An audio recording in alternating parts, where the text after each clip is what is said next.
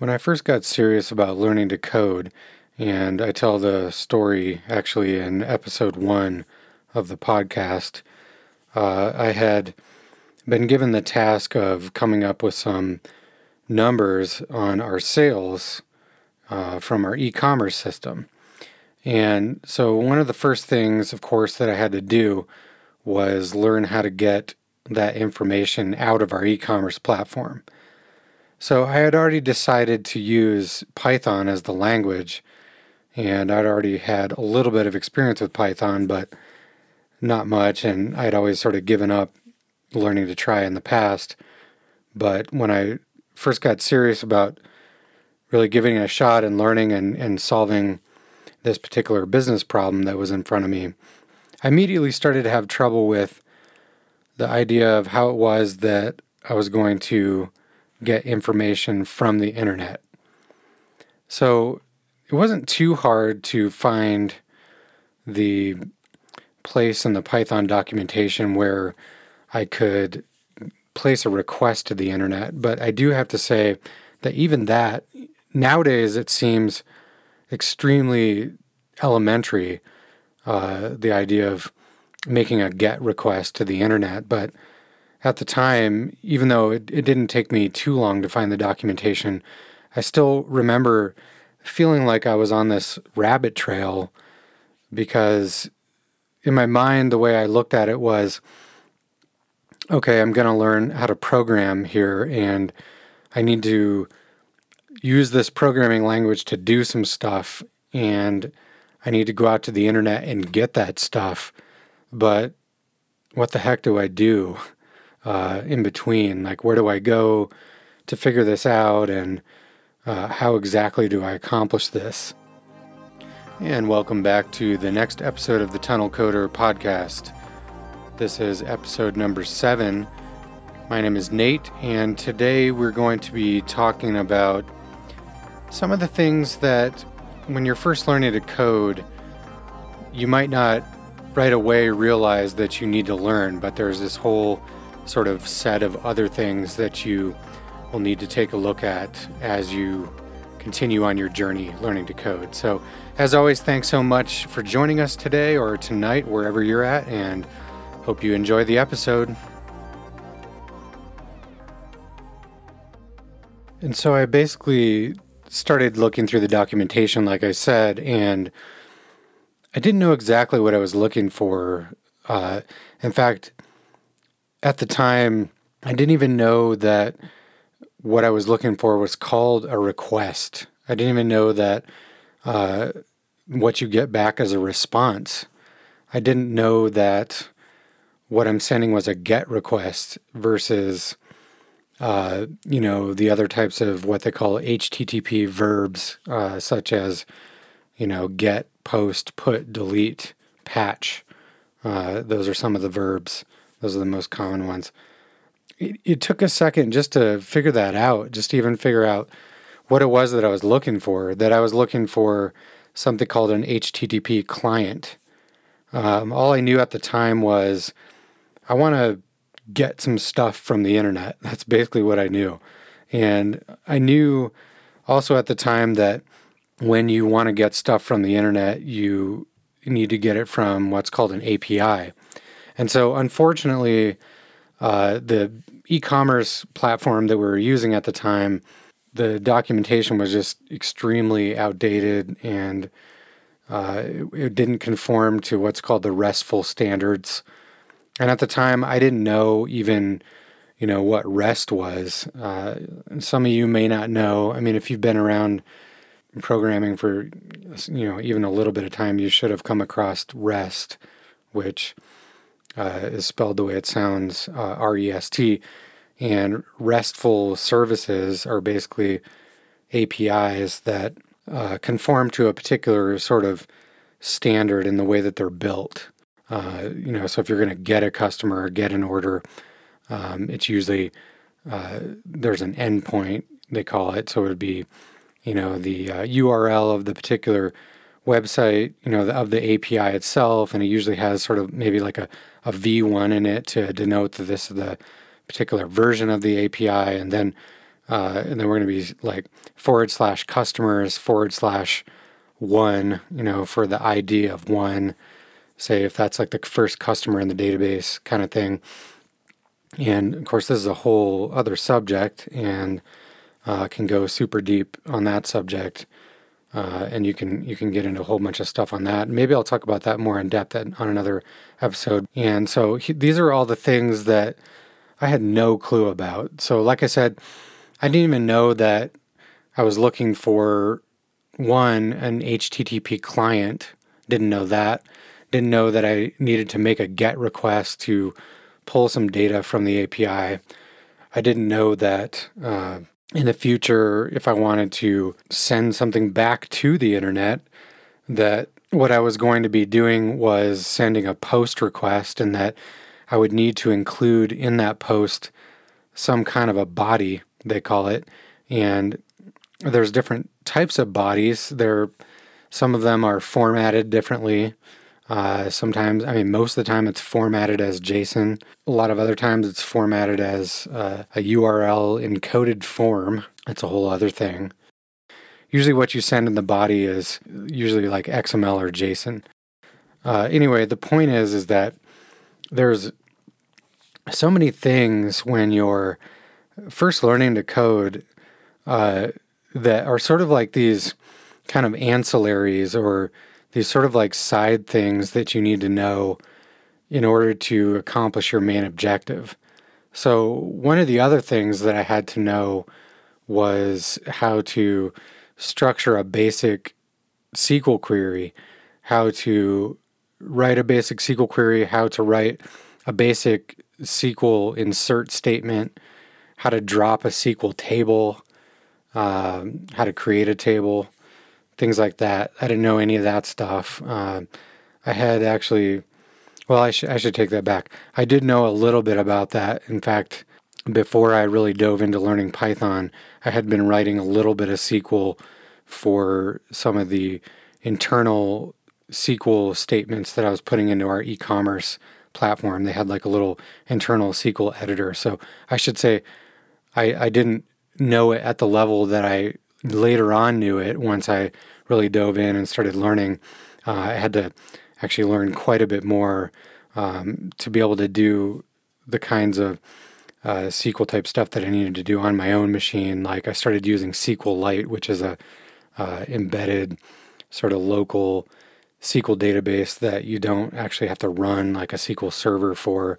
And that's okay. I mean, it's decent, to start out and to just kind of mess around with prototyping and stuff. But as you get farther along, you have to run an actual database server. So like MySQL, Postgres, something like that.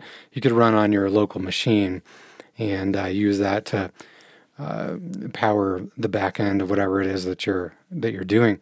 But from there, I actually went on to learn like NoSQL type of stuff, they call it, which is databases that are what they call document stores. So like MongoDB is probably the biggest and most well-known.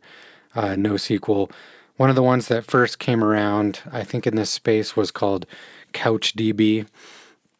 And they eventually got bought out by a commercial company, but it was free and open source first. And I didn't really use that one a whole lot. I really got into Mongo first, but then after that, a whole bunch of NoSQL types of databases sprung up on Amazon and Azure and everything. Like you can find, like on Amazon, like on AWS, there's like DynamoDB, and on Azure, it's Azure Cosmos DB. So I just looked it up real quick. I couldn't remember what it was off the top of my head. Anyway, the cool thing about the Azure Cosmos DB is you can actually use MongoDB bindings for it. And that just means that you can use the MongoDB sort of query structure and the sort of, it's kind of like what they call a DSL, stands for domain specific language. They have their sort of own DSL that you use to interact with Mongo, and you can use that as sort of a front end. If that's something that you're used to, you can switch the Cosmos DB bindings to the Mongo, and you can write kind of familiar Mongo type code in .NET Core, or really actually any .NET stuff, because they have the packages for the framework and .NET Core. But anyway, that's getting too much into the weeds. But you can use Cosmos DB as kind of like the backing store in the cloud for your Mongo queries. Anyway, I'm getting way super off track here, but the whole point of this is that when I started learning to code again, after all the years that I'd sort of tried and failed, I was just kind of blown away by the amount of extra stuff like on the side that I had to know.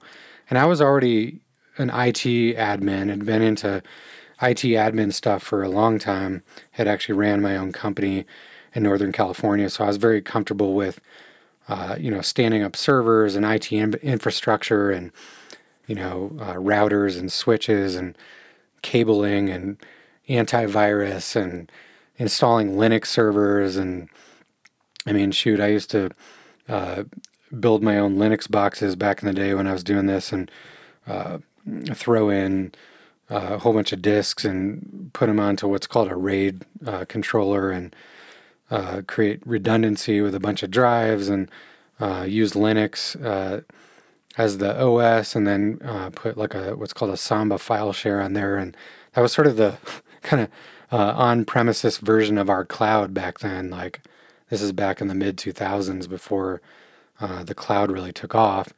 And in a lot of ways, the cloud, in air quotes, is sort of really just that. It's like a whole bunch of, nowadays really sophisticated machines running in the cloud. But at a basic level, it's that. It's a bunch of file servers, and the kinds of machines that we used to run on premises, they basically just scaled up to, hundreds of thousands of machines in a server farm somewhere, and they've got all this huge infrastructure and engineers to take care of it, and they rent us out little chunks of it, for really cheap prices, because they're able to virtualize and all this kind of stuff. And if you don't know what virtualization means, that is basically using this has kind of come a long way, but I'm really rambling at this point. But it used to be that before the cloud really took off, what you would do is run a virtual machine, which would sort of, you could kind of like, and you could still do this on your laptop even. You could download what's called VirtualBox, which is like a free one. There used to be some other ones, there still is, like VMware and all this kind of stuff, and different software packages that let you virtualize like a different OS.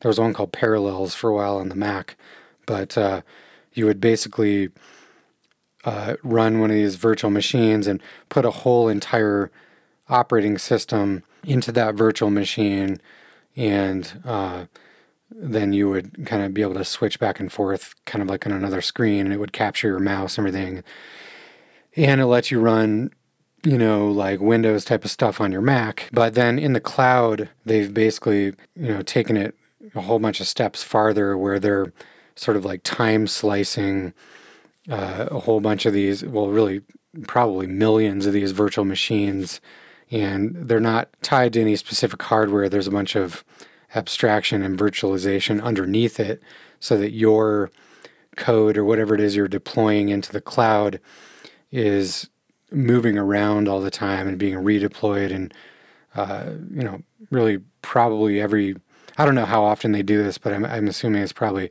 every few seconds or every few minutes, or you would never really know physically where your chunk of code lives, or whatever it is that whatever resources you're using in the cloud are always sort of moving around and migrating to different physical places, or they're spread across a bunch of server farms depending on your level of service. If it was like geo-redundant, and I'm totally rambling here, but if it was geo-redundant, it'd be spread across a whole bunch of different farms across a bunch of geographical areas, and your whatever code you deploy, or if you're using some Amazon services or some Azure services, like let's say you've got a virtual machine in the cloud that you can log into or whatever, that a bunch of different pieces of that are living a bunch of different physical places, and it's all become very complex, but at the same time, it's driven down the cost. And anyway, the reason why I'm getting into all that is I think I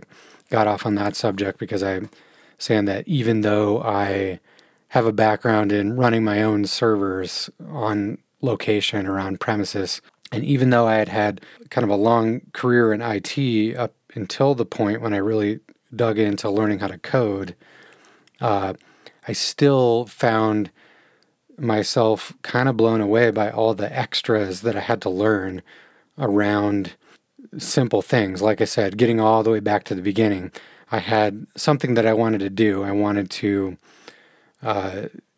basically, I knew that I wanted to get some orders at a simple level, get these orders out of my e-commerce platform, right? And then I wanted to do some stuff with it. I wanted to analyze it. And then I wanted to eventually push things back into the API. And so, first of all, the thing that was really difficult to begin with is that the API that I was working with at the time had just horrible documentation. It didn't conform to the RESTful standard. So if that had been the case, I would have come along much faster. But back in 2012, I remember that a lot of the e-commerce platforms that were out there were kind of just getting up to speed. And it wasn't anywhere near what we have now with all the standardization of the APIs and the documentation behind the scenes, and really just how easy it is now to, as a developer, really in any phase of your learning, to be able to kind of make sense of what it is that you need to do and find the documentation to do it. But when I was first getting into it, again, like I said, I finally figured out that I needed a GET request.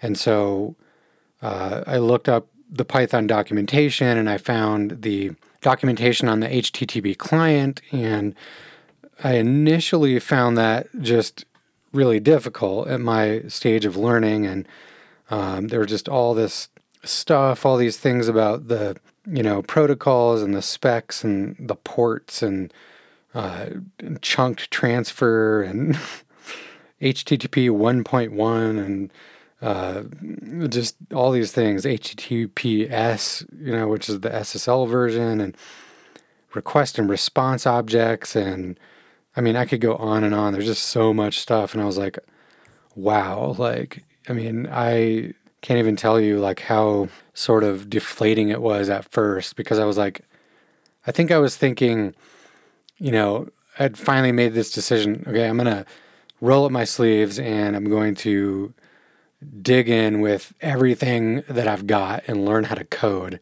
In my mind, I knew code was the answer to the problems that I had. I knew that, the things that I wanted to do could probably only really be done by either me writing the code or somebody else writing the code. And so I made this sort of simplistic decision that I was going to learn how to code. And it's like, you get to this place and you think, once you make that decision, you almost have this kind of naive sort of feeling like, oh, I'm off to see the wizard. You know what I mean? Kind of like Dorothy setting off on the yellow brick road. And it's like, at first you're naively and simply optimistic about the path that you've chosen to go on. And it's like everything's roses and, the sky is blue and the birds are singing. And then shortly, for me at least, and I'm sure it's like this for a lot of people, you get into this place where you're like, wow, it's just like all these things start popping out of the woods and the clouds sort of slowly close in and all of a sudden there's eyes in the forest, and it's like, where am I? You know what I mean? Is this a safe place anymore? It's just like, that's how it felt. And so, luckily I found this software package called Requests, and it's written by this guy named Kenneth Reitz, and he's kind of like a huge rock star in the Python world. He's got a bunch of other Python packages, and I would encourage you to look him up. He's just a super awesome dude and, very easily a genius, and he's got all these other things that he does, and you could look him up at kennethreitz.org. That's www.kennetreitz.org. And you could find all of his projects that he's got and everything. But anyway, he's got this project called Requests, and it's HTTP for humans, which I love that. And if you look at, I love this guy. I found him really early on in my journey, and just, I really connected with kind of the, almost sort of the, humorous way he describes this package. And if you look at it, it says, Requests allows you to send organic, grass-fed HTTP 1.1 requests without the need for manual labor. There's no need to manually add query strings to your URLs or to form encode your post data. Keep Alive and HTTP connection pooling are 100% automatic thanks to URLib 3. And then he goes on and says how Nike and Twitter and Spotify and Amazon and Microsoft and Lyft and BuzzFeed, and there's a huge list. All these people use it. And anyway, it says Requests is an elegant and simple HTTP library for Python built for human beings. And that just really resonated with me. I mean, there's a good bit of marketing there in a lot of ways. I mean, this is a free software package, but still there's kind of that hook in the marketing. And truly, honestly, it's insanely easier to use compared to the built-in Python packages, especially when I first started with the Python 2.7. And, actually, I don't know. I probably shouldn't say especially. I don't know that it's changed with Python 3. I'm assuming that it's gotten better with Python 3 versus 2.7. I should probably go look that up. But anyway, I'll talk about this some other time too. And when you're getting into Python specifically, there was a huge split between Python 2.7 and 3.0 back in the day. And I think it was kind of right around the 2011, 2012 kind of time frame. I could look that up real quick, but I don't know. I don't want to.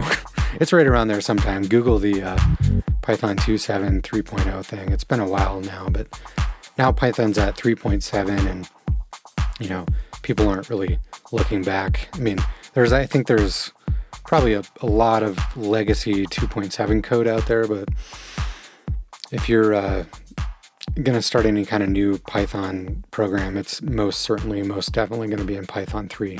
So that's a little tip. Don't get involved in Python 2.7 if you don't absolutely have to. Anyway, this whole episode feels like a major digression, and I feel like I just keep going down little rabbit trails, but oh well. So if you look at that request package and look at the documentation, it's insanely easier. I mean, it's like you basically just have, you can get something from the internet like I was trying to do in 1 or 2 lines of code. So it's way easier. The other way was, 10 lines or something. And it's just a lot easier to understand and easier to use. And so anyway, getting back to my original, story, I found this, probably within a few days of digging around. I found this package, and it made a huge difference in what I was trying to do. And so I was finally able to download the data, and then of course then I had all kinds of other problems. Now I've got this data that I just downloaded, but it's in XML. What's XML? And so I went and looked up XML, and if you ever want to just absolutely freaking gouge your eyes out, go read the XML spec or the official XML documentation. It's insane. And at first I was just holy crap, I have to learn this too. And I was just blown away, but I kind of persisted and looked into it and realized, oh no, you can actually tell the API that you don't want to get XML back. And so I wish I would have figured this out sooner, but it took me a few days of hitting my head. Actually, probably a week. I kept hitting my head on XML and I remember looking up like all this stuff on XML parsers, and it's crazy, guys. Like, I mean, I really don't enjoy XML. If you can get your data in JSON, do it. Don't screw with XML. I'm sure there's people out there that disagree with me, and there's reasons why you'd want to get XML over JSON, but JSON is by far the easier,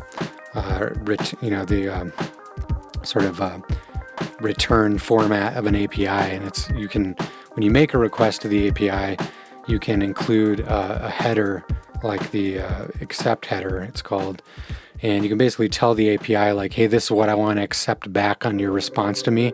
So you can tell it you want to accept JSON back.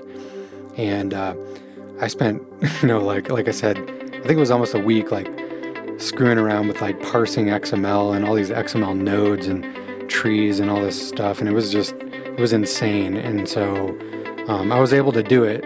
I actually got kind of good at it, and I was using like XPath and the XML like node reader and all these like packages that I found for Python, and then there was like an XLST like schema definition, or I think that's what it is, XLST. It was like so painful, and like I hated every minute of it.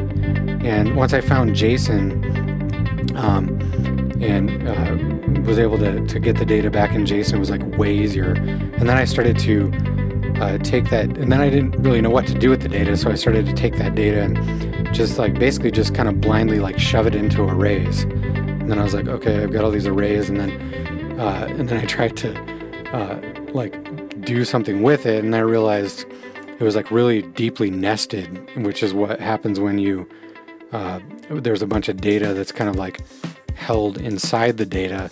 And when you have deeply nested data structures, it becomes very, very difficult to get to the data that you're trying to get to. It's almost kind of like those Russian dolls where there's like all this data like nested down in there, and it can become extremely frustrating, as you gotta, that's not the way you want to deal with it. But if you basically have to write all these like for loops, and you don't want to have to loop more than like twice. If you've got more than like, here's a little tip for you. If you're already looping over some data and you have to have an inner loop, that's the farthest you should go. If you have more than one inner loop on sort of like an outer loop, like you're doing it wrong. You need to back up and really just rethink what you're doing, because you can start to, and this is another thing, speaking of all these sort of like side things that you got to learn when you become a software engineer, there's this thing called the log n complexity, or I think it's called like O of n, or I'd have to look up exactly the whole story with it. In fact, I learned about it in my degree, and this is kind of a CS degree kind of thing, but O of n is like sort of a formula to describe how complex something is. And basically what it is big O notation. So that's what it's called, is big O notation. And it's the mathematical notation that describes the limiting behavior of a function when the argument tends toward a particular value or infinity. And so big O notation basically talks about sort of the growth and complexity of usually the like cycles in a function, or how many loops are in a function. And anyway, you can represent big O notation with a couple different ways. It's like O of 1, or O of n, or O of log n, and things like that. And so anyway, the point is that if you have more than one loop, you're greatly increasing what's called the cyclomatic complexity inside of that loop, and you'll grind your code to a halt, and the world will explode, and unicorns will be pissed at you.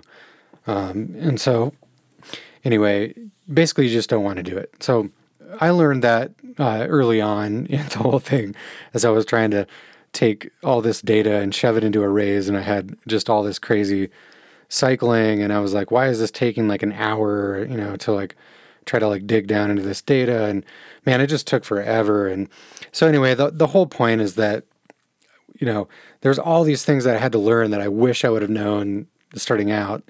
And it would have been nice to have a little bit of guidance, on that. And so actually kind of what I'm driving at is this is part of a tutorial series that I'm working on right now.